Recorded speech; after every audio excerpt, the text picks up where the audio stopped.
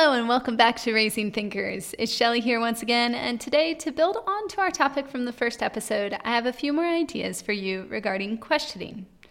One of my favorite ways to help my students think is by using a process for developing creative, out-of-the-box solutions.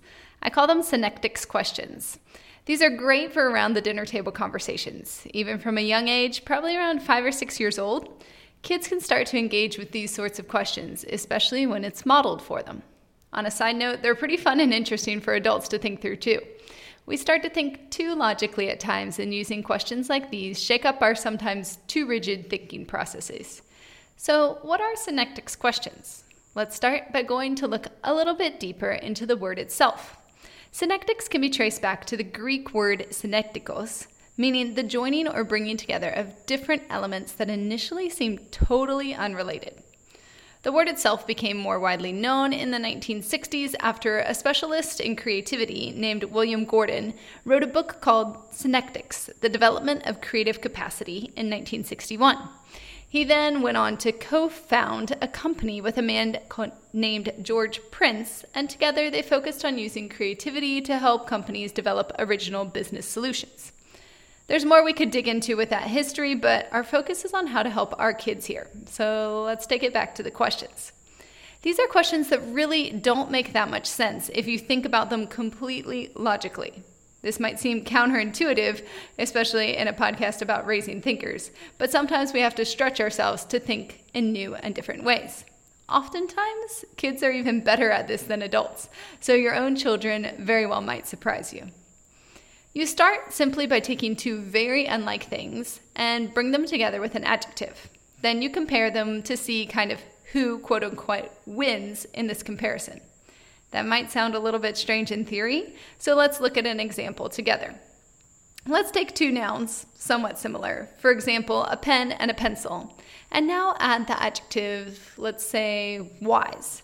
You then ask the question, which has more wisdom, a pen or a pencil? Now, in reality, neither one has wisdom because neither one has a brain. However, we suspend our understanding of reality to apply it into a context that stretches our thinking. So with that said, which one is wiser, a pen or a pencil? You might contend that the pencil is wiser because it knows that it will surely fail at some point, but it is much more prepared because it always has an eraser with it. Pretty smart.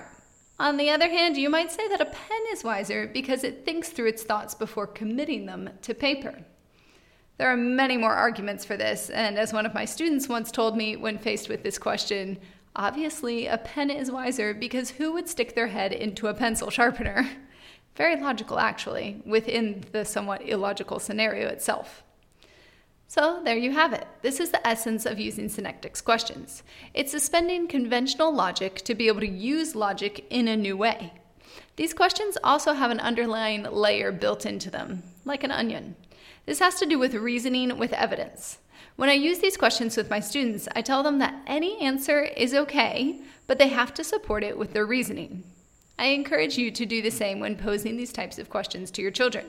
They can give you any sort of answer, but if they don't back up their position with reasonable evidence, then their answer is invalidated.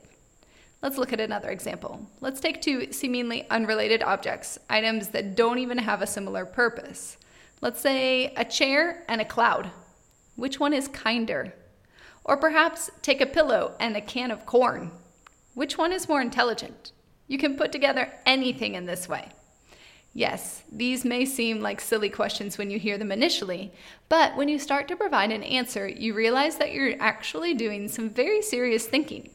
You might be considering the properties of these different materials, what they're made of, or you might even be thinking about your personal relationship and connection to these items, or how they work and function. You could be thinking about how intelligence or kindness is actually displayed. You really actually get your brain making connections in new ways. This is why some businesses use synectic strategies to help their teams generate new ideas and solutions.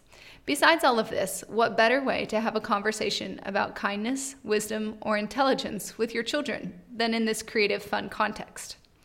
Don't forget that as you try this, one of the higher levels of thinking is application.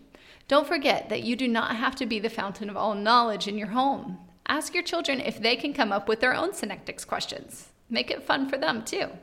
Let them participate. So there you have it. Put together 2 nouns and an adjective and see what kind of synectics questions you can come up with. Try the ones mentioned here in the podcast as starting points if you'd like, and go from there. If you develop some good ones at home, feel free to post it in the comments section to share with everybody, and maybe some of the responses for all of us to laugh. My apologies in advance if these questions happen to generate some sort of heated discussion and debate around the dinner table. But then that gives you the opportunity to also talk about the procedures for an appropriate debate with your children.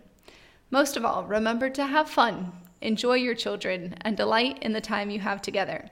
Continue to listen to what they say and prepare yourself to be surprised. Thanks for listening, and don't forget to like and subscribe if you enjoyed what you heard today so you can stay up to date with the latest episodes as soon as they come out. Stay tuned and keep enjoying raising thinkers around your home.